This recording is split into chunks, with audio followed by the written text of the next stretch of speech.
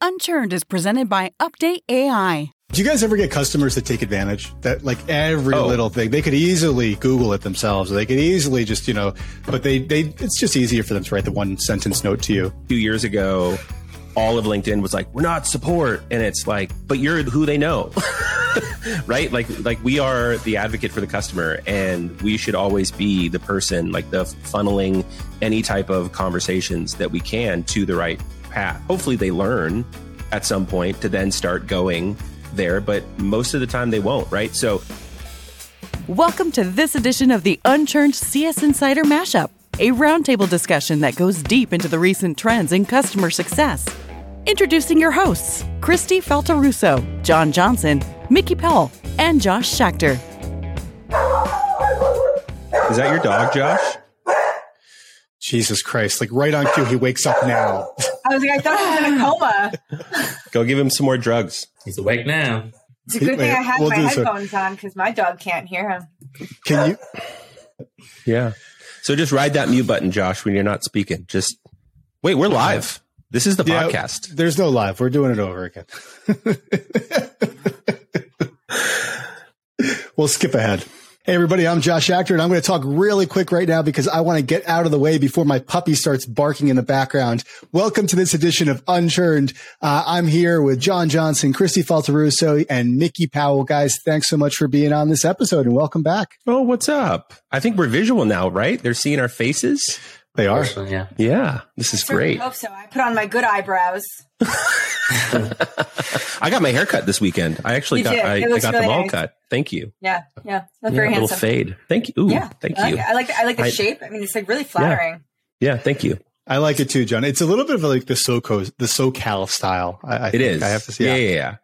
I'm wearing my Vans and my skinny jeans still. So the youth would not appreciate it.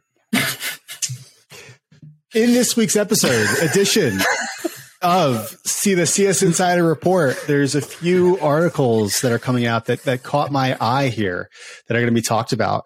The first one is from Daphne Lopez from HubSpot.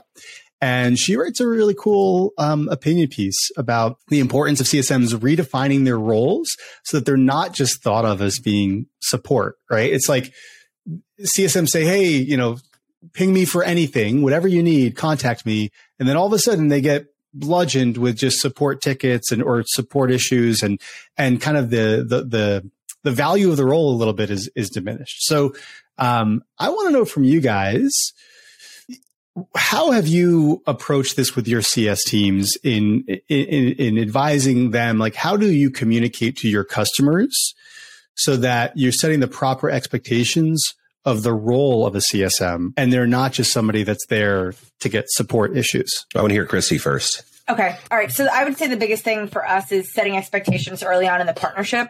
So when we do our partnership kickoff, we're very deliberate about talking about roles and responsibilities, and not through the lens of like, oh, this person does this, but more so like, hey, Mr. Customer, if you have this type of issue or this happens, this is where you're going to direct that. So I would say setting expectations up front has always been, I think, a big part of us getting it right.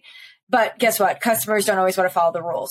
So what the team is instructed to do is obviously guide in the moment. And so I know CSMs, I think the tendency is to just be super helpful, right? Like lean in, a customer has a problem. Great. Oh yeah, we're here to help. We want to do everything we can. We actually instruct our team to actually do the opposite, right? Is to redirect the customers. If it's a support related issue, we make sure that thank you for sending this over. In the future, I've routed this to support or I've entered it into the queue. Here's a link to the ticket. In the future, these types of requests, we ask that you send these directly to support. And here's why, right? You're going to get a faster response. We're going to get it resolved quicker for you, right? Having this sit in my inbox is you're just burning daylight. So we try to add some clear expectations around that, but then also the value of getting that right. We want to be helpful, but like, honestly, we want to empower the CSMs to actually own their role and not feel like they're begrudging to what the customers need and want to use them for, right? And that's not just support. It's support, it's professional services, it's product, it's leadership, it's like whatever, right? So we just try to empower the team to say, no, that's outside of the scope of my role, but I can help you and here's how, right? I'm going to redirect you. That's the perfect answer. I don't know where else to go with that. I think you just kind of you just put it all out there, and we're taking it in. Yeah, nailed it. Yeah, nailed it. Ding, where's the bell ring? Ding, ding, ding. Yeah. Winner. That was like the old school debate scene. He's like, I don't got anything else to add. Yeah, I do actually have something to add. Yes. Christy, you're wrong. No, I'm just, Yes. no, I'm kidding. No, but I actually like, this is something that I really love. Like I saw her post and, you know, I feel like 2 years ago, all of LinkedIn was like, we're not support. And it's like, but they know, but you're who they know.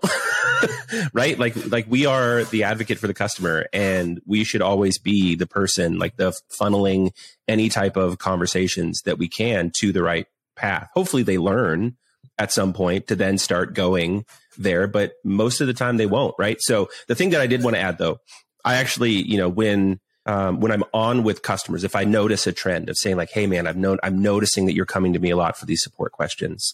And, you know, you may have noticed that I'm sending you to support a lot. The reason being is that I like to explain to my customer, and I say this like, hey, just so you know, I'm on these meetings all the time. So your request may sit in my inbox for a day or two, maybe more, depending on like how things are going. But I want to make sure that you get the important, you know, the focus that you need on these requests, so that I'm verbalizing that with the customer, so that it does trigger in their brain to say like, oh, he's not ignoring me. Like, I don't like getting those, hey, I sent this email to you 2 days ago. And it's like, well, yeah, but I also told you I'm sitting on meetings like this 8 hours a day, 6 hours a day at times, right? Depending on your capacity. Do you guys ever get customers that take advantage, that like every little thing, they could easily Google it themselves, or they could easily just, you know, but they it's just easier for them to write the one sentence note to you. Do you remember Let Me Google That For You? Does anybody remember that website? Mm-hmm. It's like my favorite backhanded compliment for the listeners. If you don't know what this is, it's letmegooglethatforyou.com. And you basically, it records a clip of a link to Google something for them. And it's just the best thing ever. You can't use that with too many customers, but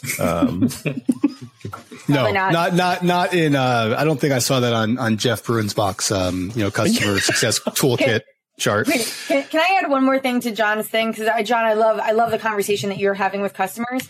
I will say, if you are seeing it come up a lot, like if you've got a customer who just notoriously is sending you these things, I would also lean into it a little bit, right? Ask why. They might not be getting what they need from support. And so they feel like when they go to you, it's quicker, it's more thorough, it gets resolved, it feels escalated. And so when I start to see patterns like that, I lean into it, right? If we've done our due diligence and said, hey, this is who you go to, we've kind of led them to water, here's that I had a ticket, whatever, and they're still not doing it, I'd ask why. Yeah. Right. I love that. And for them, listen, they might have I'm such a bonehead. I completely forgot. I'm so busy. Fine. Right. We'll just reiterate it. You might also find out that actually, Christy, I'm just not getting what I need from support. Anytime I email you, it just seems to get a different level of attention, right? And different level of escalation internally. So, that could be something also that you bring to support. So I wouldn't say just continue to ignore it. If it's happening all the time, maybe ask a question as to why. Yeah, I love that. It's all about proactivity, like why, asking the why, both to your customers and internally. I know this has uncovered a lot of gaps with our support team specifically. Not that they're doing anything wrong, but it's like, how do you track SLAs, and are you keeping, track of all of these response times? So it gets complex. There's a school in France that is offering the first ever bachelor's degree in customer success. This was just reported. It's going to, somebody, Diego reported it in LinkedIn here. And it really caught my eye. It's going to be in the upcoming edition of CS Insider as well, the report. And I want to know from each of you guys, are you buying or are you selling a customer success program, bachelor's degree? Yeah. Are you buying or selling? Mickey, start with, go ahead. Yeah. Is there a batch? Well, number one, I didn't go to college. So that's why I want to start with you. Yeah. I don't read good. So I'm actually curious, I'm a huge advocate of customer success, full stop. But second is is there equivalent, vocational vocational style, focus area degrees, for tech sales? Tech sales is great for a lot of people. That's how I got into tech, was through sales. So why does this get a degree and other things don't? Is there something fundamentally different that we should be offering a degree?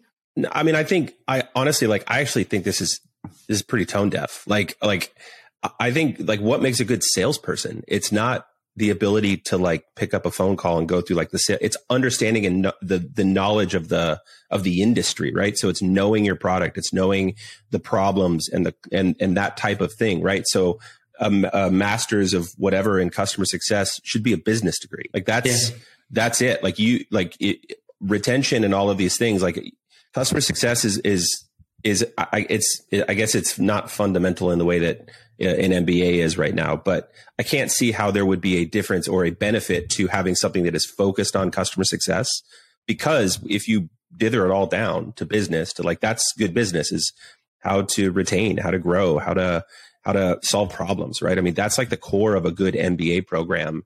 And I don't see, I mean, without like looking at the program, I don't know that I would look at somebody differently if they held this bachelor's degree versus, an MBA or something. Yeah. John, from your academic background, if you think about, I went to art school. Listen. So if we think about from pre-K all the way to art school, what's it's a linear path. There was art in pre-K too, I'm sure. What's the number one skill that you've taken out of your academics that you've applied to CS? Curiosity. So really in pre-K, you could have stopped your education after that. Just how to finger paint. Like it's truly like red is cool. Blue is cool. Green. Yay. I went for music. It's just a lot of weed and studios. No, but I mean, like this is the thing. And I'm actually like in the process of talking with my eldest about college. He's a senior next year in high school. And we're talking through like what he wants to get out of college. And there's like new paths that exist today outside of like a traditional education, where like, I don't think that higher level, there are obviously some outliers for sure, but that the higher education is built to instill a desire to grow and to learn. I think they are based on tests, and I see it with my little kids too. Like they're really good at filling in bubbles on their Scantrons, and it's like, but they don't ask questions, and they're not instilled in this wonder and this beauty. And this is what I love about having an artistic background, is that I was like instilled from an early age that like creativity is the greatest success that you can imagine. Like that if you can dream it, you should be thinking of big things. And that's not really like the higher education now, unless you go to art school. So, yeah. Preach. And I love that you're thinking outside the box. Like my daughter's nearly 5. She's also applying to colleges. Yeah. That's right. Early admissions to Brown.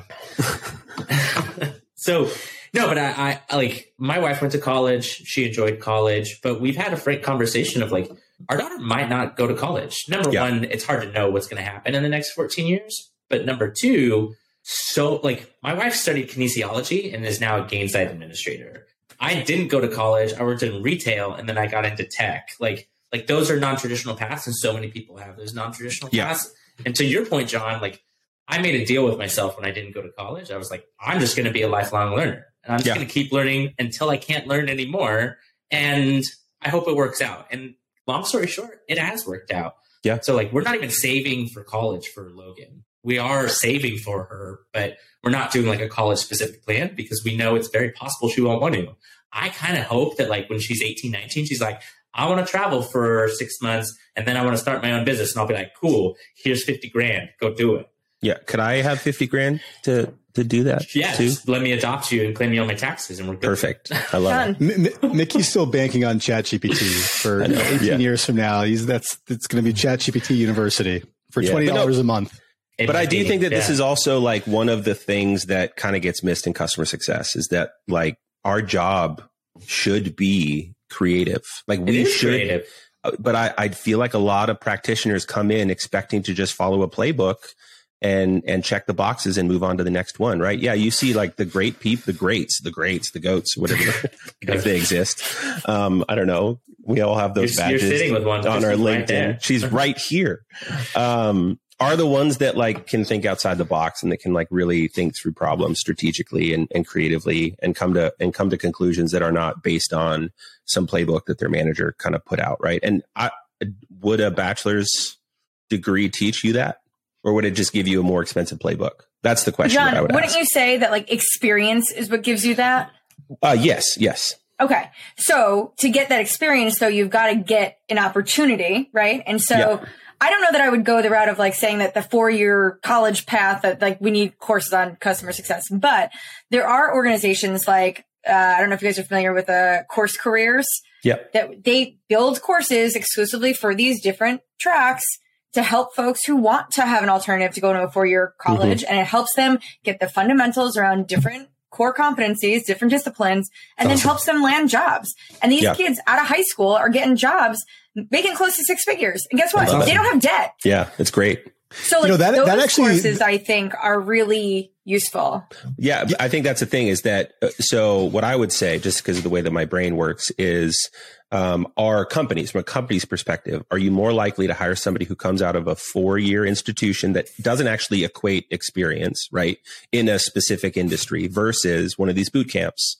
This is kind of the argument that a lot of the coding boot camps have too, is that like, look, you're going to come to us and you're only going to focus on coding. So you only pay for coding and you're going to get the same job that you would have gotten if you got a computer science engineer, a degree or whatever it is. Right. So, like I'm all for it. I just think that I wonder what the industry is like as a hiring manager, are you more likely to hire somebody with experience in the field or somebody who has no experience in the field, but has a degree in this in this subject, right? What does the gatekeeping look like for these types of educations? I'd be much more likely to look for somebody that like Christy's describing has come from boot camp, because they're showing that they just have the gumption to go through it, to power through it themselves. There's nothing wrong with the 4-year degree, bachelor's degree in customer success, but there's a little bit more cushion there, right? It's a little bit fluffier. Whereas, if you're somebody that's going through this boot camp, you probably don't have as much means, and you've probably had to kind of, to grind, and it shows perseverance and it shows your conviction and passion for wanting to do this role. So I don't know, that's what would shine on the resume for me. Yeah, agreed. I know a bunch of folks that went through what's that SV Academy. They ran something and it was, not a highlight for a good amount of people. A lot of people went through it and not a lot of people found jobs through it. Right. So looking at what's this is actually like, I talk about my art school. I went to the Art Institute of Seattle. And that school doesn't exist anymore because they promised jobs in a field through their recruiting, saying like, hey, pay us this money and we'll get you a job in this field. And those jobs didn't exist. Right. So I think that there is a trick like to advocate for the business degree or whatever it is. Like that's broad. That can apply to anything, right? You can take that anywhere and people will recognize it. But if it's if it's a specialized industry thing, there probably isn't the same cross-functional value that you would have going through that program versus going through higher education. Did someone say ChatGPT for customer success for free?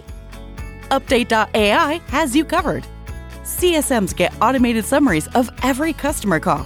That's real time savings that adds up. There's no bot, and Update even works alongside other tools like Gong. Sign up today at www.update.ai. That's update.ai. There is an upcoming mastermind. I think they call it a webinar. For success coaching? Yes. From Success Coaching. Yes. It's actually upcoming in a month from now. But it's going to be featured also in the report, and it's called Utilizing Storytelling for Customer Success. This goes actually back into the behavioral economics. I'm a big fan of storytelling. I actually wrote about it recently on LinkedIn. It's always been an Achilles heel for me, but it's something that I've tried to improve on. And I'm wondering, are you guys using storytelling frameworks and techniques? Well, I am after listening to your last podcast, Josh. Thank you. Well, I mean, are you? That actually wasn't that's not a plug for my podcast, but yeah. I mean, yes. I think, man, this is getting really tricky, I think, these days, because I miss sitting in a room with people. Like I really miss like a captive audience, and I don't feel like it's the same over Zoom. Would you agree? Yeah. Like it's harder to get that almost kind of like TED Talk vibe where you can feel engagement and feel energy when you're doing this. It's, we're friends. So it's like we know each other. So we kind of can build some of that repertoire, but you can't really do that like with a Zoom that you've never met in person. I don't know. It's difficult. Mickey, what about you? Yeah. I've been working I've been working remotely since 2017, and I've definitely thought a lot and tried a lot of different things to keep people engaged. And one of the things I do employ is like try to be better at storytelling. Mm-hmm. Like, what does storytelling mean to you, Mickey? So I'm a big fan of Nancy Duarte. I mean, I'm going to listen to the Kendra Hall episode because I'm sure she's got great stuff. Nancy Duarte, she's the one that actually helped craft the narrative for An Inconvenient Truth, Al Gore's whole thing.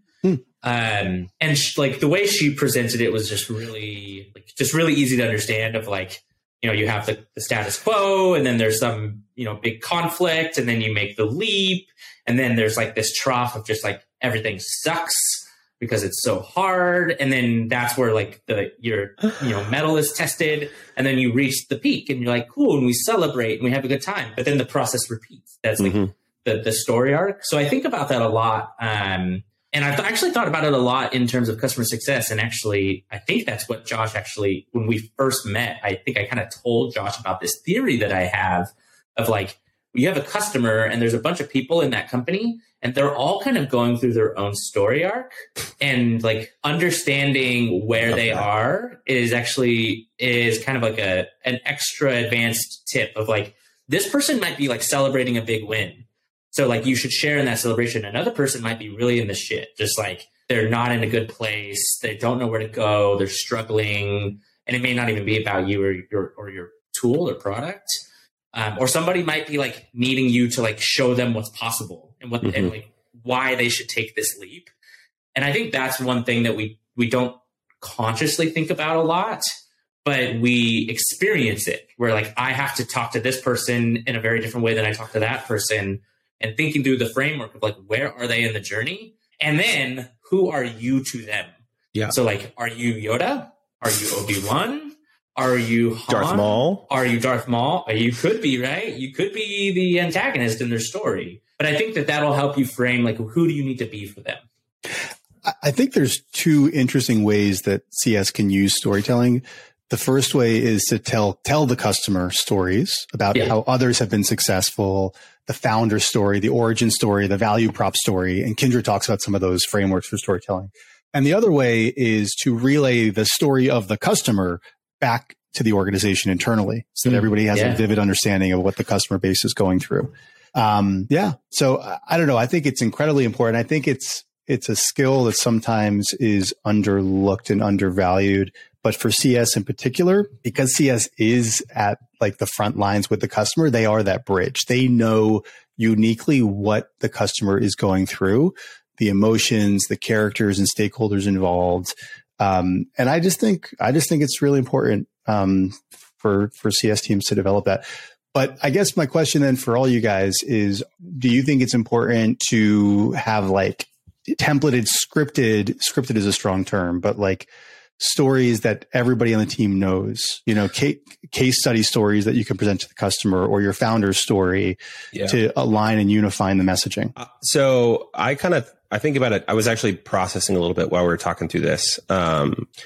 I think that part of what I love about our job is that we spend a lot of time discovering. We should spend a lot of time listening and less time talking. And I think at times, you know, the thing that makes QBRs terrible and the things that make all of these things that we're kind of used to kind of terrible is that you're just a talking head kind of running through slides. I like to think of the story that I'm telling is more the story that I'm writing with my customer, and that it's a choose your own adventure. Like that's the book. That's the analogy that I would use, is that when we're sitting in this room, I'm asking them, it's like almost like we're playing Dungeons and Dragons. Like if you want to get nerdy on this, right? And it's like, I've got the script and I've got the arc and I've got kind of the template and the map, but we're going to fill in all the colors as we go. And they're going to talk to me about these pain points. And I'm going to say, that's actually really interesting. And to your point around scripts and templates, I think that it's important to have a broad sense of obviously your company and your mission and your goal, so that you can apply, well, I need to guide this person down this pathway,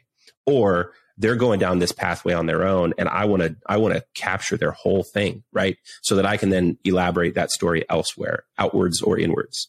So I think that as long as we keep that hat on, that the story is always being written with our customers, and that it is not a one-sided, like passive choice to say, here's your story, this is the book, I'm going to talk and you're going to listen. And it's like, let's actually like create this together. And you get some really compelling conversations and you get some really great value with customers out of those.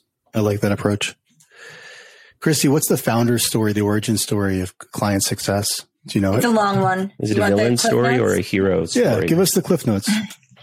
So I don't know how many people know this about Dave, but Dave used to be. Who's Dave? Sorry, not everybody knows who Dave is. Sorry. You're right. I forgot that there's other people besides the three of us on this call. 4 of us. Dave Blake, the CEO of Client Success, before starting Client Success, actually worked at Adobe. And he was a leader of, customer success for enterprise customers there. And he had actually used another software that's still currently in the market and found it extremely challenging to do his job in a simple way. He felt like the software he was using was too complex. It didn't have a lot of features. He needed to just do the basics.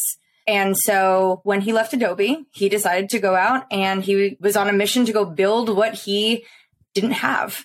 And so he is actually, I think, maybe the only, or maybe with the exception of one other company, has the CEO is actually a former practitioner in customer success who's built and designed the technology. And so I think it's kind of something that makes Client Success special is that Dave, myself, and others in the organization are all former customer success practitioners, right? We come from this world. We've all used different tools and we know what we need to be successful in doing our job. Cool. There's a long story behind it, but no, that's great. I love that. That's good. But you had character, you had emotion. I don't know that a lot of people know that about Dave Blake, though. And I think it's interesting because I do think that if you have a founder who comes from this space as opposed to just someone who was in sales or product before, right, and just decided to go do something cool and different, like he experienced the same pain our customers experienced and can talk to that. Well, it's like what we talked about before, where it's like how many consultants have never been CSMs and they're like coaching people on how to build functional CSM teams, right? It's like there's pluses and minuses. I would love to talk about the what's happening in the world right now with people just sharing things that lack personal experience. Yeah. Right? And they're relying on anecdotes from the experience of others. Yeah. The mushrooming of consultancy in the customer success world. There's a reason, by the way, that I don't speak as much as you guys in this podcast. I don't pretend. I don't pretend to know the answers to CS. I've never been one myself. So, but Dave should promote that because I think it's like people want that personal touch. The other person you're talking about, by the way, is Edward Chu, right, from Catalyst. And I know Edward. Christy's giving me this look like, no, I'm just like, I just didn't feel necessary to name any names about anybody else in the space. No, but I'm just saying because Edward's in New York and I'm in New York and yes, we're buds as well. But so I go to a lot of live events, and he's always telling that story, which I think is smart and effective. Right. Yeah. So Nancy, good talk, guys. Duarte, you guys talk about this, but, one of my favorite things that, resources is the Harvard Business Review, the quick reads. And if you want to think about storytelling or whatever, she's got a quick book called Persuasive Presentations, and it's how to interweave storytelling into how we give presentations. It's pretty old, but it's it's a great little pamphlet kind of handbook to read. So, there is one other post in here I was actually reading because I read it too. Do we have time for one more? Yeah. This is interesting, and I want to know Christy's perspective on this, just because you are leading these things. But how Carly Ager, has this kind of presentation or post on how to become more strategic with customers, and I think that's a word that gets thrown around a lot in our industry. Like, I'm a strategic customer success. I talk about strategy, and it's like, what the hell does that mean? Just because we're all trusted advisors, we get to be strategic, right? How many buzzwords can we throw? Synergy. I have so many feelings on I know all of this. You just both of your eyebrows just shot straight up. Anyways, I designed them that way. They're painted on. Do you have a button? Yeah, there's a little button. Be surprised. Yeah. So, she has 6 easy ways to up level your customer conversations with questions. We won't go into the questions. It's a great post. You should read it. But also I would love to hear your thoughts on how you coach about strategic conversations, how you identify when a strategic conversation is valuable versus when a tactical conversation is valuable, at least from a leadership perspective. Yeah, I will tell you the number one thing that drives me crazy is when leaders give feedback that their CSMs or whomever need to be more strategic, and they give no guidance, because that doesn't mean anything. Like No. literally doesn't mean anything. And I actually, sadly just got off a call with a woman last week who was just let go from her job. They were about ready to put her on a PIP, and they let her decide if she wanted to just leave. And the feedback from her leader was just that she wasn't strategic enough. And I told her in coaching, and I said, I need you to go into those meetings, go press and ask exactly what that means. Yeah. And the leader couldn't articulate it and gave like really poor, vague examples that, in my opinion, not grounds for termination. And it was just so disgusting. And I see it all the time. So, okay, let me go back to answering your question now that I just went on my little rant there. If you're a leader and you're telling your team or whomever they need to be more strategic, and you're not leaning in to show them or teach them how to do that or what your expectations are, shame on you. Did you hear that? Shame. Shame. Yeah. Shame. Shame. Yes. Okay. I love that we were in the same place there. No. Okay. So for my team, listen, what I do and what I started doing a lot more of now is I do ride-alongs. So I actually ride on their calls, and I ask the customer when I arrive, like, hey, is it okay? Is it cool? I'm just going to shout out today, and I take notes. And the intention there is for me to hear how the CSMs are leading the conversations, where they dive into, where they're falling a little short, the conversation's a little shallow, could go a little bit deeper. And then I'm taking those conversations with very explicit notes, and I'm going back to them, and I'm giving them coaching and advice on like, hey, listen, your customer said X. Instead of digging into that, you assumed you knew what they meant, right? And so then you responded with an answer and kept moving through. I would have went back and unpacked that, because we could have learned X, we could have learned Y, and I kind of like, I'm guiding them that way, because it's the questions and that intellectual curiosity, John, what you talked about, right? Like being curious, being creative. Those are the things that are going to get you to be strategic, right? Yep. Like that is where the strategic dialogues take place, is when you are intellectually curious and you're asking good questions and you don't make assumptions and you lean in and you dig deeper.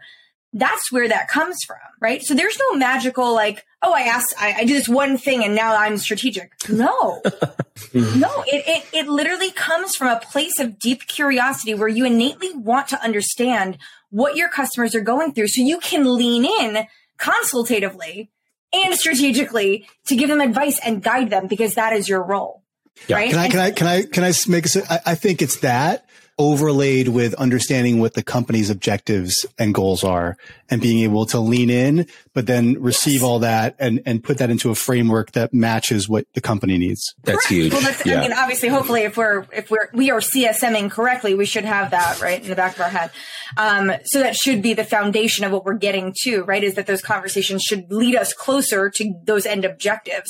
But I think people just fall short of that. And sometimes it's time, it's preparation, it's readiness in the conversations, is the experience. And that's why I think if you're a leader, the best thing that I've been doing with my team right now is these ride-alongs, because listening to them and hearing where there's opportunities for us, I can point them very clearly into like where they missed an opportunity. And now when they go to the next one and I ride along and I hear them asking different questions, I know they got it. Yeah. I love that. Right. So I don't know. That's been my favorite coaching style to date. Yeah, this also goes back to, I think Jeff B posted it this week about like the art of meeting prep is lost.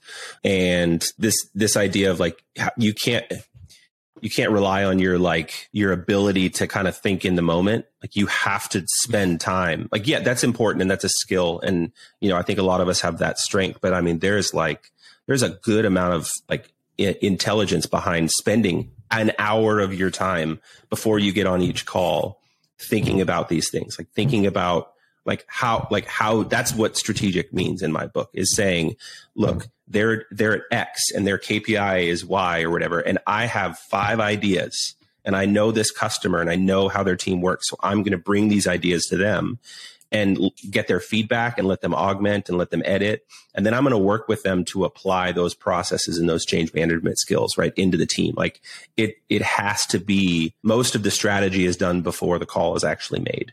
And that's one of the things that I think is one of the hardest things to coach, because when I'm talking with people that I'm mentoring, it's like, walk me through your process. And most of the time, like I'm dead brained and I'm just like, I have to sit in silence for 20 minutes to think about this. Like, and you're watching me, this is awkward. Like, you can't really do a ride along to the inside of my brain, nor would you want to. But I think that you're absolutely right. I think there needs to be a lot more accountability when it comes to leadership on these things and these targets and what it means to be X or Y. I'm going to use this opportunity to remind Josh that I still want him to get me an autograph from one of his MBA professors. So this guy, Richard Rumelt at UCLA School of Business, who wrote a book called Good Strategy, Bad Strategy. And I've read it twice. I did a book club on it at a prior company. And it was really, really amazing because I've always liked to consider myself strategic. I played competitive chess for a few years when I was younger, by the way. And I really love strategy. I think it's fascinating. I love, strategy games, thinking about strategy, yada, yada. And when I've tried to kind of explain what I think based off of like what I've read to people about strategy is looking for leverage or looking for advantages somehow. So like in the book, Rumel, he uses like IKEA as an example.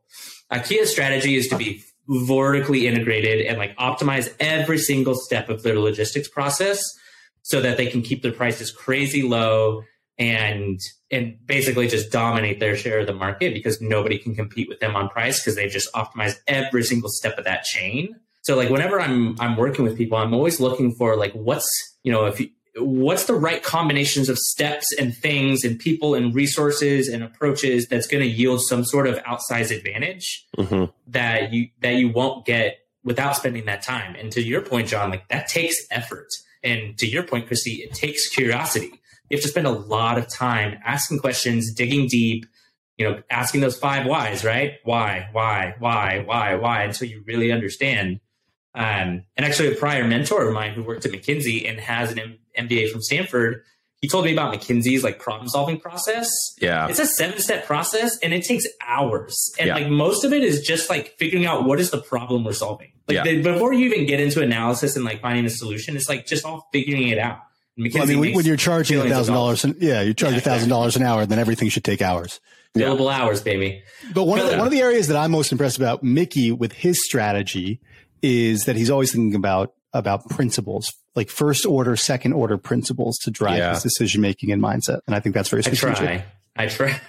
Sometimes lots of times I will, make all the common errors, but I try. That's awesome. It was all great. right. Thank you so much. Yeah. Yeah. Should I press record? I think I forgot to do that earlier. Well, shoot. Yeah. All right, guys. This was good. We'll do it again in 2 weeks. Thank you all. Thank you. Sounds good. Enjoy that grapefruit spindrift. Hey guys, it's Josh. Don't hang up. If you enjoyed this episode, you know what? Even if you didn't, I'd love for you to give us a rating in iTunes or Spotify. And after you do, email me at josh@update.ai with the name of your favorite charity, and my company, Update AI, will make a donation on your behalf. I'd love to connect with each of our listeners. Send me a LinkedIn request and I'll accept it immediately. Just go to www.update.ai/LinkedIn and it'll redirect to my profile. Thanks.